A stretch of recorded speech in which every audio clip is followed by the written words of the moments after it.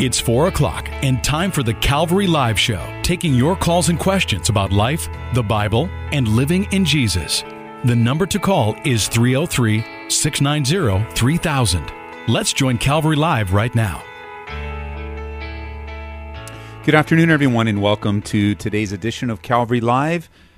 This is the show where you call in and we talk about things pertaining to life and godliness. You can also text me on the show. My name is Ed Taylor. I am privileged to be the pastor of Calvary here in Aurora, Colorado. Aurora, Colorado is an eastern suburb of Denver for you guys on the East Coast. So if you want to get your bearings about you, Denver, right in the middle of Colorado, to the east of the Rocky Mountains, and then Aurora is to the east of Denver, and then right after Aurora are the plains, flatlands, all the way into Kansas. And what a joy to pastor here. I have been for the last 18 years and serving the Lord with joy and gladness. Now, you've been around, when you're around for that long, you see a lot of great ups and you see a few downs. You minister to a lot of wonderful people, and then there are a few people along the way that, they haven't really displayed the most Christ-like character. And either way, good or bad, we serve the Lord, we point people to the Lord, we give them insight on what the Word of God says, and ultimately, like anyone, we all are accountable to God ourselves. And so maybe you've been around for a while. You go, Ed, I've been around a lot of great believers. I've been around some believers that really caused great pain or havoc in my life. And ultimately, you point them to the Lord. I actually wrote a couple of entries on my website on the topic of difficulties with others in the body of Christ. One is on the topic of betrayal. If you look at anything that's happened to you, know that it's happened to Jesus first. I mean, all the way to the cross. It happened that the unfairness and the injustice in Jesus' life cost him his life. That was the end result. Most of the time when we speak of death, we're speaking of our death to ourselves, death to our own agendas and our own desires. But Jesus, in a very real way, he gave up his life for the sake of your sins and mine. Isn't that amazing? What a great Savior that we serve. So here are the numbers. 303-690-3000. That's the number to get on the air. 303-690-3000. And then if you want to text me directly, we try to fill in some of the gaps in the show. If there's a lag in calls or anything, we will fill in with the text questions. We'll take the text questions and use them for the answers, questions and answers to keep the show going. 720-336-0897. That's the number to text. 303-690-3000. We had a call that dropped, so call us back. It looks like it was a call on the topic of church government. Church government. That's always a popular question. It looks like he's back, so let's see. Let's go back and let's just pick up right where we left off with Malcolm on line number 1, calling from Denver. Malcolm, welcome to the program. Hi, how's it going, Pastor Ed? It's going great. What can I do for you? I just want to encourage you a lot that I listen to you while I work, and you build my faith a lot in the Lord. So thank you so much for everything that you do. Well, you're welcome, bro. That's an encouraging thing to hear. What's up? What can I do for you? I had a question about church government and the way that they're set up. I know that most Calvaries do the Moses model. I've heard of something called an Acts 29, and then a couple others. I was just curious as to what the differences are. Well, I think that there are, when you look at church government in the scriptures, there is a variety of Greek words that are used to describe the various roles and positions within the church. From there, then it's derived as you see different options within church leadership. For example, one of the Greek words is presbyteros, and it has the idea of a collaborative type of leadership, where if you're looking at the old Acts 29 model, if you're referring to Acts 29 church planting movement, they advocate an elder run type of ministry, which many Reformed churches today are using in their lives, in their church life, where it's run by the church is overseen by a plurality of elders, and then whether they call it the teaching pastor or the lead pastor, he has given a certain amount of opportunity to make decisions, but most decisions are made by a vote among the elders. Another type of church government that you really don't see in the scriptures is something known as congregational-led churches. That's where the vote isn't among the elders, but actually the church puts the vote among the church of whatever decisions they decide is worthy of a vote, whatever they put into their model. And then there's another word that's used. It's the word episkopos. We get our word episcopal from, and that's actually more of an accurate way of describing the leadership model within Calvary Chapel or other non-denominational churches. Even a few denominations run with an episkopos model, and what that means is that there is a person that is entrusted with leadership and oversight of other leaders. I know that because Chuck Smith used to use the phrase Moses model and point to the leadership of Moses, it's not exclusive to Moses. You see the leadership among a person all throughout the New Testament, starting with Jesus over the 12, or Paul over Timothy and Titus as he appointed them, or even teaching Timothy to not vote on and mutually agree on elders, but Timothy was literally to appoint elders.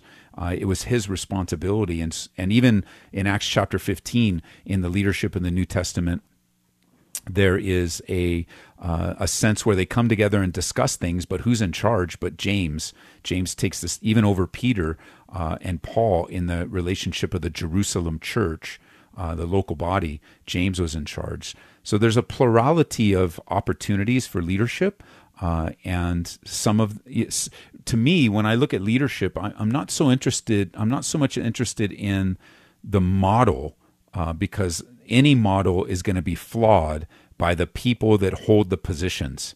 So some people trust the model more than they do the character of the people that they put in those positions. And we've seen great success in different models, and we've seen great failure in different models, and it always comes down to the person in charge.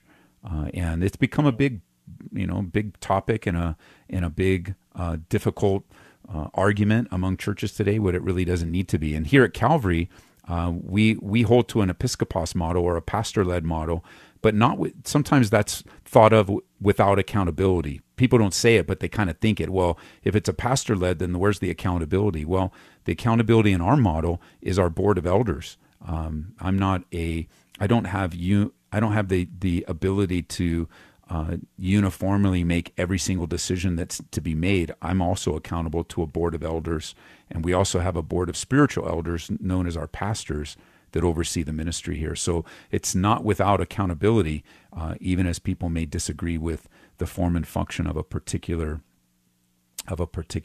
style of government.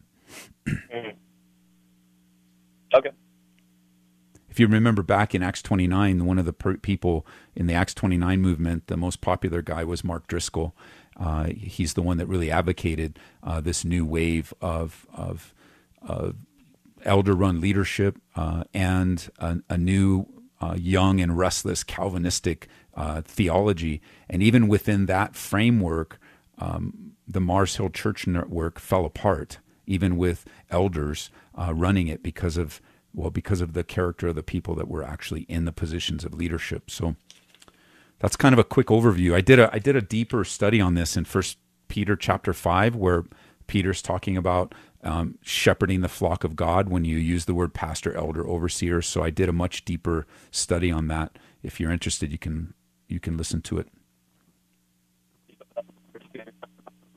I would add one more thing. There's a form of leadership in the last 20 years that has really become popular, and that's the CEO business model of church leadership.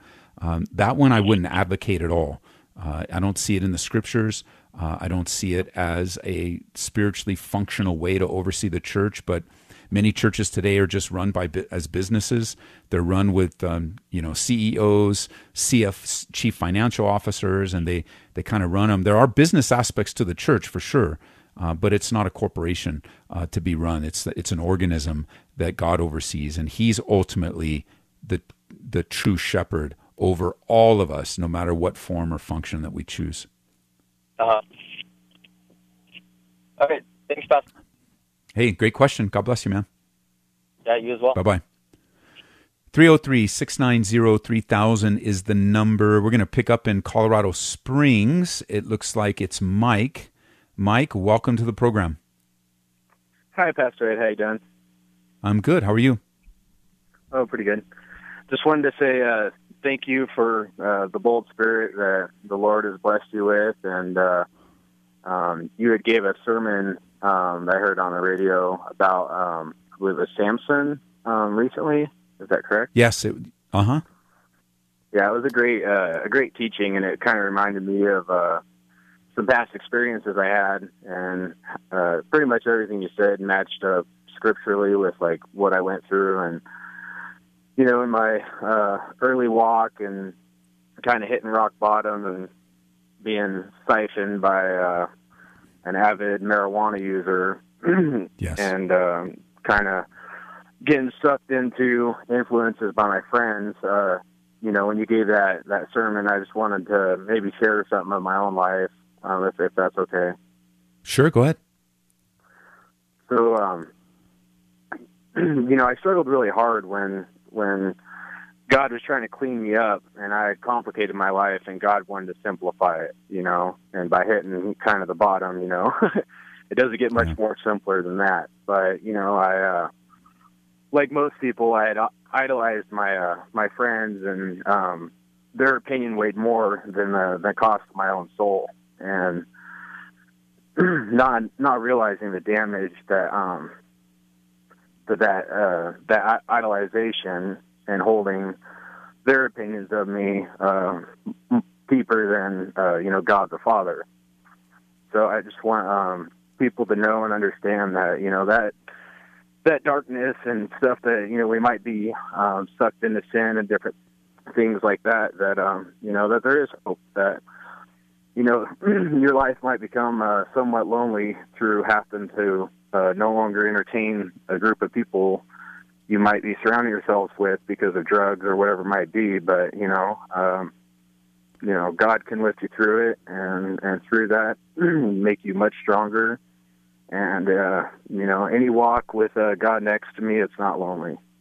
Amen. But going into it, I never saw a life without those people, and I held merit to what they thought and their influences. Like you had said something like you go to church, and the next night or later that night, someone calls you up and wants you to go party, and it's so true. And the spiritual realm that we don't see, I mean, that is exactly the equation of how it happens. And unfortunately, we live in a society of it kind of reminds me if we were back a couple thousand years ago or something, where really only time people like had paintings up was kings, queens, and people that had some sort of higher echelon as far as society goes. But now we have things like Facebook and everything that could be used for good, but it can also kind of tear people into a place that they don't realize what they're idolizing and holding merit in certain things that they shouldn't. No, it's so true, and I think that as you were learning, our relationship with Jesus Christ is fluid, and there's progress going forward, and sometimes there's progress going backwards. Sometimes there's an addition of great things or a subtraction of things that aren't good, or it's fluid. and that's sometimes it's stagnant. Sometimes we're making great progress, or as one pastor used to say, we take 3 steps forward, but 2 steps back. And Lord, we pray for His strength and His help to really keep us moving forward, because He's coming back. Ultimately, that's the reality. Jesus is coming back, and we want to be ready, and we want to share the love of Jesus with as many as possible, so that they too would be ready. Amen. God bless you. And I think we're all a work in progress. I know I am, and I feel like I'm at a point where I've kind of complicated my life, and even though I know certain things, I've kind of maybe become too fleshly. So if I might ask you, just maybe say a prayer that God help get my priorities straight and seek the kingdom first. I'd appreciate it. Yeah, let's do that. Father, I pray for my friend Mike and the work that you're doing in his life. First, we want to express our love and appreciation for you, God, that you would remove some of these influences in his life that he had propped up to a position even above you, God. And it's hard for us to even consider that we would do that, that we would put people ahead of you, or things ahead of you, or goals ahead of you. But we do, God, and we ask for your forgiveness and your mercy upon our lives, that day by day and moment by moment, my brother Mike would live in such a way to submit himself to you, that he would live in such a way that he would enjoy you, living a life of obedience, taking the steps that are before him, and establishing him in his walk. Lord, bless him and encourage him, and may many people be encouraged by his testimony of the hard decisions that he's needed to make, but the fruit that came, the immediate blessing that came by obeying you. In Jesus' name, amen. Amen. And thank you, Pastor, and thank you for preaching to save souls, not for catering to what people want to hear. That's a huge blessing. Thank you. Keep praying for me. Thanks, Mike. Bye-bye. Amen. 303-690-3000. We have one open line. We're going to move on over to New Jersey now. Jessica is calling from New Jersey. Jessica, welcome to the program. Hi, how are you? Good. How are you doing? All right. So I was calling because I've tried to consider myself walking with the Lord for a while. Okay. But I've really struggled a lot. And, I guess I thought I got saved at 16, but then I fell back into, old habits. And now I'm 24, and I really want to walk with Jesus properly, but I feel like I've messed up so much, and then I guess I might complicate things. Like now I think, maybe I need to get resaved or really saved, and I wasn't really saved that whole time. And now I need to get baptized again, and I just don't want to I don't want to follow my feelings, and I want to make sure that God's really working in me, or maybe I have been saved this whole time and I've just been really hard-headed and really stupid, but I really don't know what to think, and I don't know what God thinks of me or what He would think of me at this point, and it makes it harder to make any steps forward because I want to make progress, but I don't know what to do. Well, it's a great way that you described it, and I'm thinking of a couple things, because when you repented of your sins at 16 and you received the free gift of salvation from Jesus Christ, His finished work on the cross, as God conducted that spiritual transaction in you, I believe you were saved. I believe you're pointing to a time in your life when your life was radically changed. The way that Jesus describes that is that you were born again, and you were no longer living for your sin, living for or in your sin. You really made a decision to cooperate with God and submit your life to Him. Is that what happened when you were 16? Yeah, it was, and it was really amazing. I really wanted to live for just Jesus, but again, I went to college and I just did really stupid stuff. And even recently, I feel like my heart has been hard toward God, and I don't want it to be anymore. And I'm like, why would a Christian's heart be hard toward God? And that's a good question. So let's ask a couple questions to develop a theology, if you will, what the Bible teaches. So let me ask you this question. Is it possible for a born again Christian to sin? Yes or no? Yes. Is it possible for a born again Christian to get mad at God? Yes or no? Yes. Is it possible for a born again Christian in relationship with God to do really stupid things? Yeah. Okay, so we're on the same page, and I think your answers, even though they're a little bit hesitant, are in line with what the Bible teaches. For example, are your mom and dad still alive? Mhm. And Yeah. Do you live with them still? No, I don't. I live with my husband. Oh, you're married. Okay, so let's go back. Do you have kids of your own? No, we don't have children yet. Okay, so let's go back to your parent illustration. Your parents. Did you do any dumb things as a kid? Yeah. You ever get mad at your parents as a kid? Yes. You ever feel like running away? I think every kid goes through that, but you ever feel like just like, I'm just going to go and I can live somewhere else. I hate it here. Oh, yeah, for sure.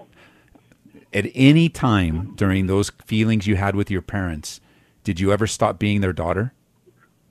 No. Was there actually anything you could do to ever stop being their daughter?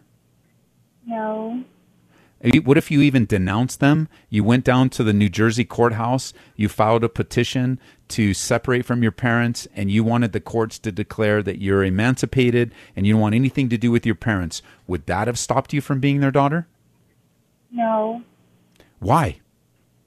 Well, that's biologically. But It's I feel like relationally. I feel like it's different with God. You can denounce Christ. You can denounce Christ, and if you do, that only proves that you were never with him to begin with. Like if a person falls away from Christ completely and denounces him, becomes a Satan worshiper, all the Bible reflects upon that relationship that they really never were saved to begin with. But the descriptions that you're giving, when you think biologically, don't think of biologically, think of relationally. Yeah, that relationship with your parents, in your case, was defined biologically. But for someone like me who was adopted, I was adopted in my family. My parents adopted me from an adoption agency, so I don't have that biological connection to them. I have the same connection you had with your parents, -1, and that was a love connection. They accepted me as their son. They defined me as their son. They treated me as their son. And I guess you could use, legally, you could use biologically, but the reality is it's relationally I was their son. Just like relationally you were their daughter. And the same transaction takes place between you and your Father in heaven, except it's spiritual. It's a spiritual transaction, which is even deeper than biology, where God is adopting us into his larger family. And by his definition, we are his children. And his children, I have come to find out, can do a lot of really bad, mean-spirited, hurtful things, God's children. And you have gone through a stretch now, of 8 years of ups and downs and some really bad decisions and some really deep regrets. But for someone like you, Jesus gave a parable, and it was the parable of the prodigal son. Do you remember that parable? Mm-hmm. And the son went off and did his own thing and wasted all his dad's money and came to find out that the party life wasn't for him. And what happened? He went home. And he went home to who? His dad. And he was willing to go home, just be a servant. He was willing just to go and I have a better life if I was just a servant in my dad's house. But that's not how his dad treated him. His dad treated him as a son because he was a son. Never in all of his bad decisions did he ever stop being a son. And that's the same with you. Never in all of your bad decisions did you ever stop being a daughter. You just weren't acting like one. Mm-hmm. And so what is it today that's drawing you? What is it? What's happening in your life right now that's drawing all of this out of you? I don't know. But I just know it's not right. It's not working. So you had this sense. Did you say it's not working? Mm-hmm. I would agree. We chase after so many things in our lives, thinking that we're going to get the peace, the satisfaction, the contentment, and everything that we have by relationship with our Father, and it doesn't work. And God is calling you back to the place of you don't need to be baptized again, and you don't need to be saved again, but you do need to be in a place of repentance again. Remember what Jesus said to the church in Ephesus? He said that they had left their first love. They had left that passion of their first love, and his instruction to them in Revelation 2 was to remember from where they had fallen, to repent, and to return or repeat the first works. And that's where God has you right now. Yeah. Well, Even in your marriage, I'm going to hold this call because we're almost up on the break. So I'm going to hold this call in a moment so I'm going to let you think about it during the break, and then we'll come back. But even in your relationship with your husband, and we don't need any of the details, but when you guys go through those rough patches and you go through those difficult times, you're still married. You're just not enjoying the benefits of marriage. Because that's what sin does. It destroys our relationship. yeah. I hear you. And God is working on you. And now in this season, as you're maturing, both you're maturing as a young woman, and also you're maturing in your thought toward God, your thought in relationship toward God. It's not religion. It's not a religious relationship where you go through the motions and you repeat a few things to be a good little girl, but rather it's a relationship. It's up and down. It's strong. It's weak. It is progressive and it's backwards. Like the caller we had earlier, as you were listening online on hold, the brother that just called in where he had to separate for some old friends because his old friends were pulling him away from relationship, and he was invested in them more than he is invested in God. Yeah. So I'm gonna ask Frank to put you back on hold, and then we've got about 2-minute break in between, and then we'll come back and we'll let you think it through and then follow up. Is that all right? Mm-hmm. Okay. Frank, could you put her on hold for me? You're listening to Calvary Live, and we're talking about relationship today. It's been a couple calls now on what it is about relationship, and we have Jessica calling in from New Jersey that we're going to continue on the other side of the break, just talking about the reality of drawing near and looking back at her life and thinking of the mistakes that were made and what do I need to do? Do I need to be saved again? Do I need to be baptized again? What do I need to do in order to become a stronger in my relationship with God? It's a good question. That's why I want to hold her over to the second half of the show. Give me a call, 303-690-3000. 303-690-3000. I know you guys are burning up the text line. I haven't been able to get to any of them yet, but I see quite a few texts coming through. Prayer for a new job. We're coming into the Denver area. I saw that prayer with Eric. I heard that last week. There's a question about Jesus fulfilling the law. What does it mean? He is the completion of the law. He is the only one ever to completely keep it. And does that mean the Jews no longer have to follow the law? Correct. That's exactly what it means. Now life is by faith in Jesus Christ, the only one, the Lamb that takes away the sins of the world. But we'll get back to some of them. This is Ed Taylor, pastor at Calvary in Aurora. We'll be right back.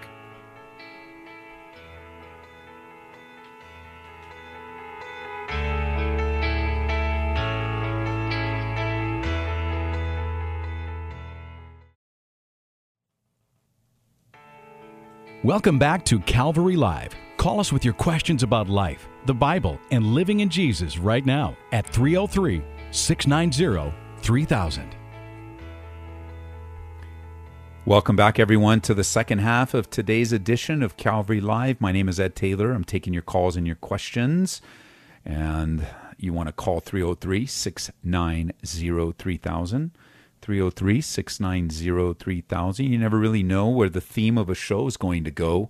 We don't start out with a theme and then get you talking about it. We just let it develop from what's going on in your heart and let the Spirit of God lead. And today's theme seems to be this intimacy or closeness in relationship with God.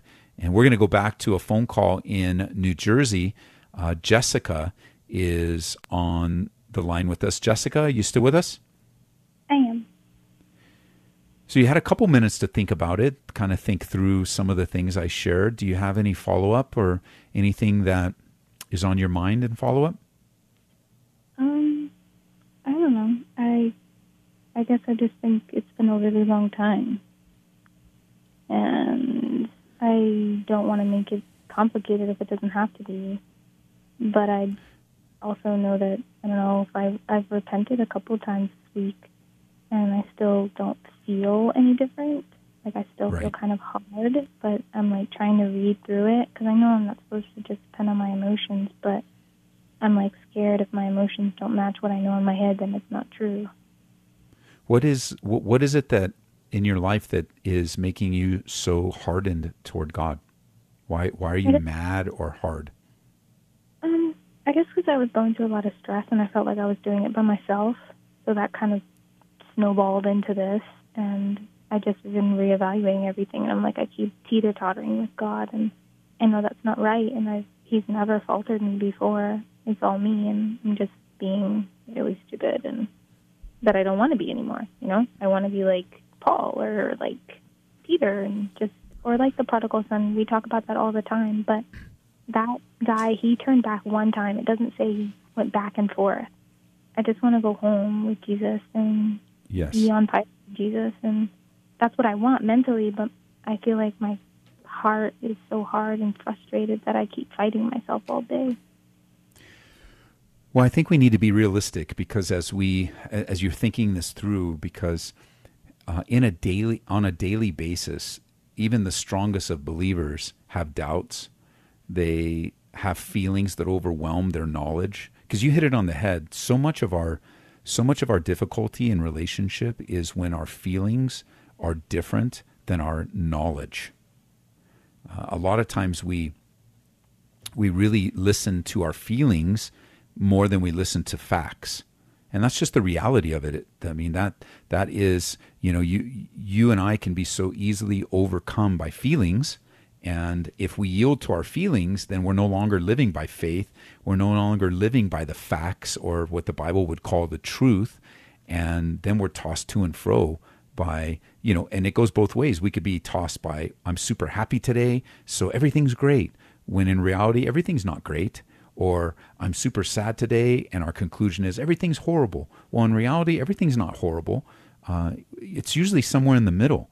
Because if you want to be like Paul and you want to be like Peter, then one thing you're going to notice is that every person in the Bible has had a hard life and a difficult life. And they wrestled. Even Paul, you say, I want to be like Paul. Well, Paul's the one that wrote to us in 2 Corinthians. He wrote, if you remember, he asked God, he was in 2 Corinthians chapter 12, he was just so messed up. In verse 7 it says, lest I should be exalted above measure by the abundance of revelations, a thorn in the flesh was given to me, a messenger of Satan to buffet me, lest I be exalted above measure. I mean, this brother is going through it. Whatever this thorn is, the idea of the thorn, we kind of in our mind think it's a little thorn on a rose bush, but this was a few inches, the kind of thorn that would be described like a stake, a tent stake or a large nail just slammed into your side. Like, he was going through it. It was so much so, he says, concerning this thing, I pleaded with the Lord 3 times that it might depart from me. And he said to me, my grace is sufficient for you, for my strength is made perfect in weakness. And that's the lesson that we learn. Every true believer in Jesus have gone through trials and difficulties, and you returning to God after all these 8 years, you returning to God is just a decision away. It's time to come back. You come back with all your messed up feelings. You come back with all of your hardness. It doesn't mean, coming back and developing your relationship with God doesn't mean your hardness is going to go away right away. I mean, it can, but it doesn't necessarily mean, because look, it's taken all these years to feel like God abandoned you, or feel like God wasn't there with you, or going through this stressful situation and you're like, I'm all alone. And while you were feeling that, it wasn't true, but the feelings, like, they're real. And layer after layer after layer has been put on your spiritual heart. And you just trust that with God, and you come back. You come back to him. It's not it's not all on your shoulders. You come back to your Father, and he will take care of you. That's what he promises. Okay.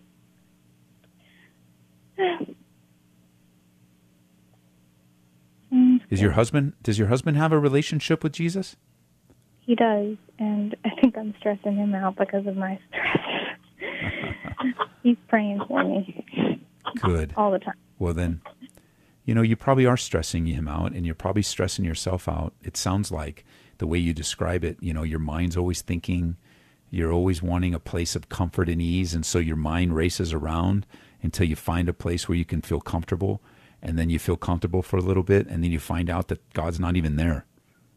And you're like, oh my gosh, what am I doing? And then if I have this over here, and I got this in control, and I've got this in control, and then I'm going to feel really good. But in reality, you just have to acknowledge that you have nothing under your control, and that you're going to trust God with your life. Yeah. Sounds like it. Can I pray for you? Mm-hmm. Father, I pray for my sister Jessica, and it's a much deeper, we know, God, there's so much more deeper intricacies in her heart and in her mind, and the complexities of her life, and how you created her, how much you know her and love her. And even with the way her mind thinks, and even with all the different areas that her mind rambles and goes over here and stresses out over there and worries over here and is anxious over there, Lord, that you would deliver her from this feeling of having to control everything and have everything in order and have everything explainable, and that you would give her such a heavy conviction of the sin that she's been holding on to against you, God, against you, holding on and not letting go, not yielding herself to trust you and to live for you and to live with you. And I pray for her husband as he prays for her and loves her, and just such a great demonstration in so many ways of being patient, that God, as Jessica's working these things out, that she would just decide to follow you, just decide to return to you, to decide to be who she already is, your daughter, the affection of your love, the one to whom Jesus gave his life for, that she would just yield and surrender. We often talk about commitment, Lord, but I'm just thinking of surrender, where she just gives up, throws her hands up and says, I love you, God, and I trust you, and I'm going to believe you at your word. And even when my feelings don't agree, I'm going to believe you, God, and I'm going to trust you, and I'm going to follow you, and I'm going to express your life through my life. And so, God, I pray that you would encourage my sister just with this little phone call, Lord, the seeds planted in her heart that your Holy Spirit will use to encourage and build her up. In Jesus' name, amen. Amen. Call us back in a couple weeks and see where you're at. I will. Okay. Thanks, Jessica. Yeah. Bye-bye. 303-690-3000 is the number. And those of you listening in, the reality of this last phone call, why we spent a little bit of extra time, is that I'm finding this more and more to be the consistent theme in people's lives. The consistent theme of this defeated, difficult, I don't know how to get out of this. My heart is hard.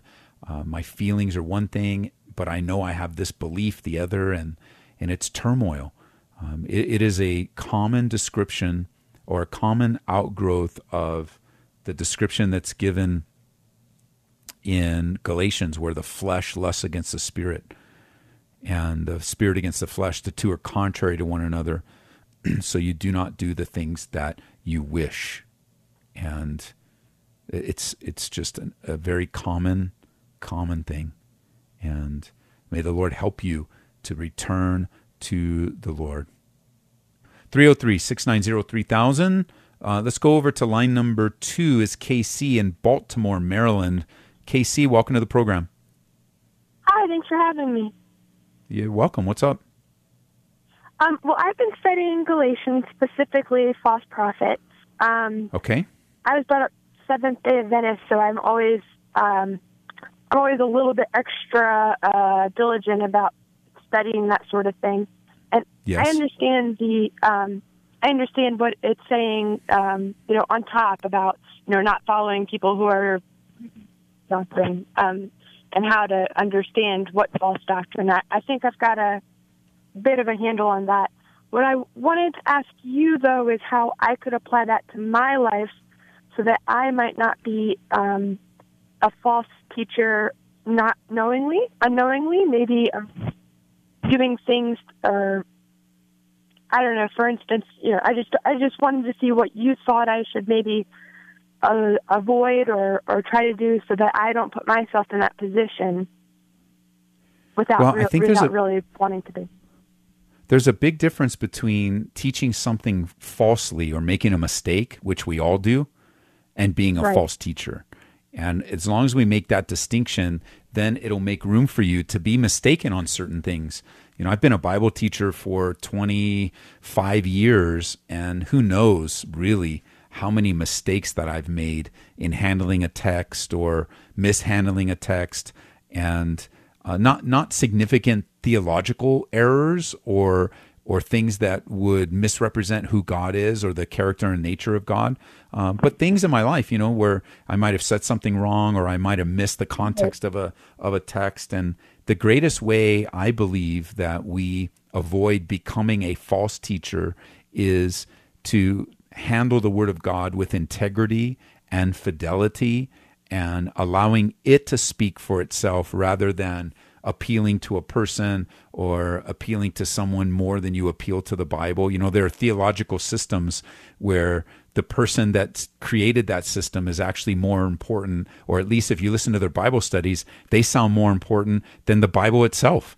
And they'll say, well, so-and-so said this, and our system of theology means this. And you go, well, wait a minute, the Bible doesn't say that. I mean, if you read it, the Bible says this.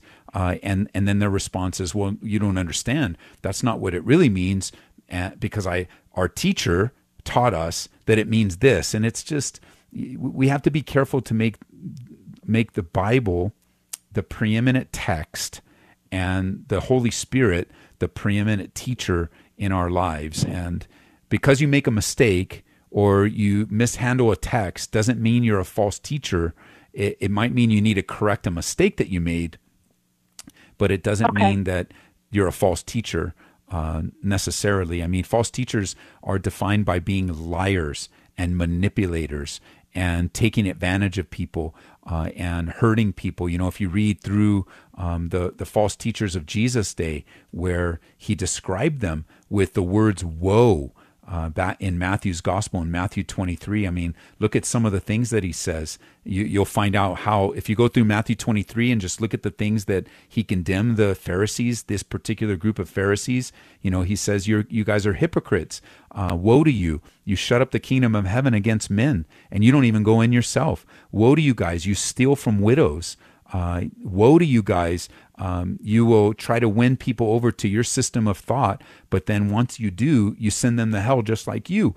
I mean, he's got serious, heavy condemnations to the false teachers in his day. And the greatest way for you to avoid, and for me to avoid becoming a false teacher, is staying close to Jesus and making sure that your life is close and intimate with his life, because that's ultimately who we are. We are an outgrowth of our relationship with Jesus Christ. Okay, thank you. So there's definitely a distinction that makes me feel more. If I make a mistake, that's not necessarily meaning that I'm one of those false prophets. Right, because you're going to make mistakes all the time, and I think it's good that you mentioned your connection to Seventh-day Adventism, because the extreme of those within Right. Seventh-day Adventism are going to elevate Ellen G. White. I mean, that's all you're going to Exactly. hear, Yeah. and she's been proven to be a false prophetess, and in many of her writings. And the more somebody elevates Ellen G. White above Jesus, then you just know, you know what? I'm not going to follow that. Right. I'm not going to Yeah. follow the teachings of a man or of a woman. And so I think from your perspective, being super sensitive to the way you were raised and your upbringing, that there's a significant difference. Even Peter made a mistake. Remember, even Peter had to be rebuked for playing the hypocrite. It just was Yeah. a mistake that he made. It wasn't a complete disregard of his entire ministry. He just became hypocritical toward the Gentiles, and Paul had to call him on it, and he corrected it and moved on. Thank you so much. That's very helpful. Well, great question. Thank you. Have a good one. Okay, thank you. Bye-bye. 303-690-3000 is the number. We're going to move on to line 1 is Bianca. Bianca, welcome to the program. How are you doing, Pastor Ed? I'm good. I'm doing well. Well, I have a prayer request. I have been experiencing some deep confusion in my life these past few weeks. I'm not really sure what the Lord wants me to do, and I would just like some prayer because I've been this way for, like I said, a few weeks. I've been doing certain things for the Lord, and somehow I don't really feel a peace about them. And although I know we're not supposed to rely on feelings, I'm just going through a time of deep confusion, and I just need as much prayer as I could get. Okay, let's pray right now. Father, Bianca, your daughter is tossed and turned in her mind, and the confusion that she is living with right now is to the point where she's asking for relief, God. She's asking for clarity in her mind, to think straight on these particular things that are in her mind, these particular things that she's going to the left on or to the right, and sometimes it's up and sometimes it's down. And Lord, I pray that you would minister your love into her heart, God, that you would serve her in a way that would draw her closer to you, that you would lift the fog, that sometimes confusion just feels like a fog where we can't see clearly. And I know that your heart and your love is exactly the solution and the antidote to where she is and where she needs to be. And so I just pray you'd encourage her, strengthen her, Lord, that you would fill her with your Holy Spirit and overwhelm her with a reality, a reminder of, and even replacing her feelings with your presence, Lord, your presence. And so strengthen her in Jesus' name. Amen. Amen. Thanks a lot. Bye. You're welcome. Bye-bye. 303-690-3000 is the number, 303-690-3000. Let's move on to Dominic from Lakewood, Colorado. Dominic, welcome to the program. Thank you, Pastor Ed. You're welcome. What's up? I guess I wanted to call in and give Jessica and I guess now even Bianca a little bit of encouragement because so like Jessica, I spent about a little over 7 years probably away from the Lord. So I walked away from the Lord and I was not being obedient. And then just recently, started seeking him more because I had come to an end spiritually. Maybe not, nothing tragic or anything. It just like Jessica, it just wasn't working. So, but I had come to an end and started seeking him and his word and in prayer and fellowship, and it seemed to his spirit just broke through in my heart, and Yes. and he gave me the scripture of Jeremiah 29:13 of you will seek me and you will find me when you seek me with all of your heart.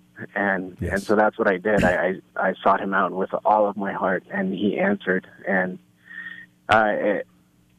it wasn't that I didn't know him before, but it's the relationship that I have with him now is so much deeper, and it's just so much stronger than it ever has been.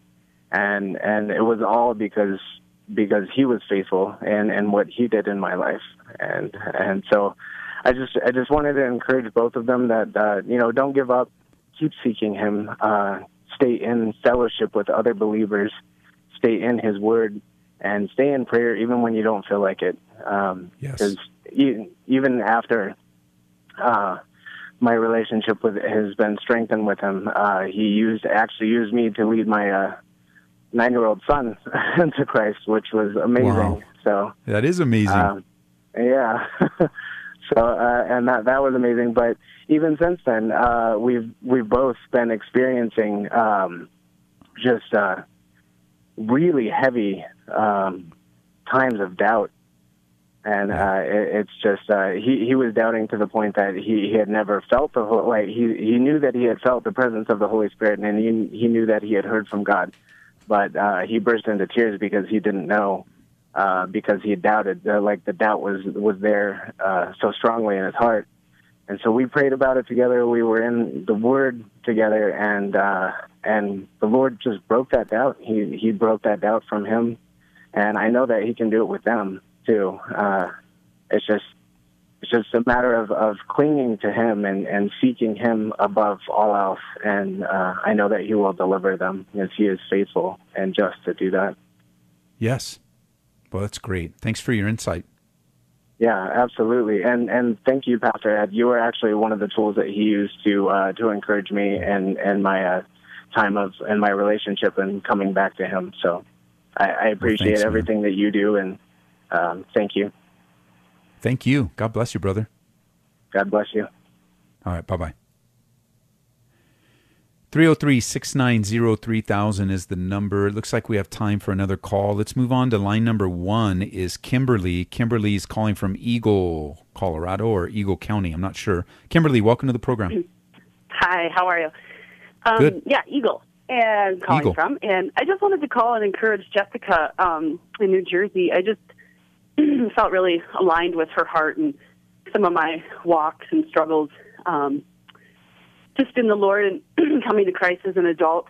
Also, it's just striving. We just strive. There's this almost like a sense of perfectionism or just striving to be better. And there's not any specific way, any, equation that will lead us deeper relationship with the Lord other than just getting in His Word.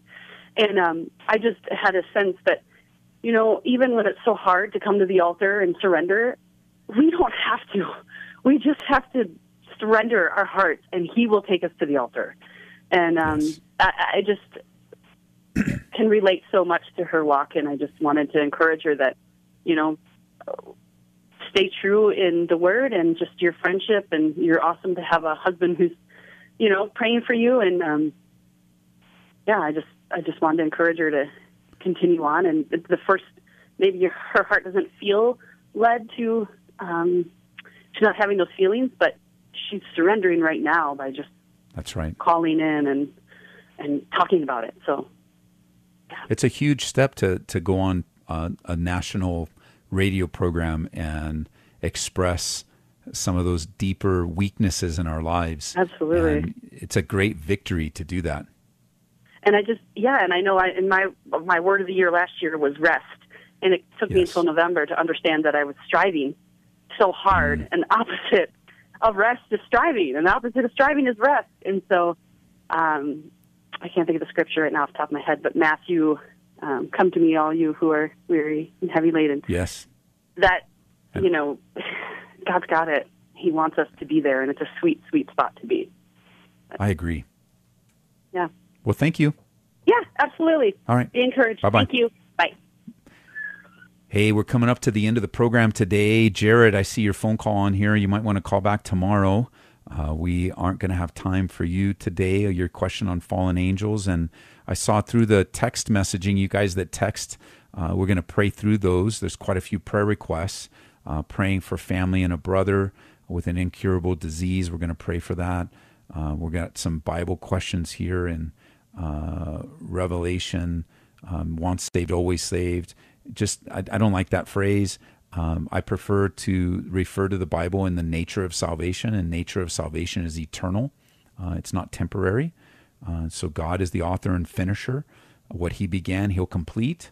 I'd rather trust him with my life rather than a doctrine or some man-made doctrine. Here's another one, praying for a marriage to be restored. We talked about that one. So Lord, I pray for this person that needs a new job. Been searching since September. God, I pray for a marriage restoration. The wife wants a separation. They've got kids involved. I pray for the hard hearts that are involved. Been quite a few hard hearts ministering in our own congregation, Lord, where they're just so far from you. Pray for this family and brother diagnosed with the incurable disease, Lord. We come to you and ask that our lives would be laid before you, and that our lives would be lived in trust and faith and hope. That you would pour out your Spirit upon us, Lord. We trust you and love you. In Jesus' name. Come on out to service tonight. We're in 1 Kings. Got an update from a brand new missionary mission in Mexico tonight. We're going to be praying together. We're going to have communion together. We're going to sing together. We're going to study the Bible together. Calvary Aurora, our service times on Wednesday night is at 7 o'clock. We go through a different book of the Bible, verse by verse. We're in 1 Kings right now on Wednesdays. And on our weekend services, Saturday night at 6, Sunday at 8:45, 10:45, we're in the book of John. So come on out. Go to calvaryaurora.org for more info. And we'll see you tonight, 7 o'clock. Doors open at 6. And I've got 30 seconds left, so I wasn't sure. So I got 30 seconds. We'll be there tonight. Can't wait to see you there. God bless you. May the Lord pour out his Spirit upon you.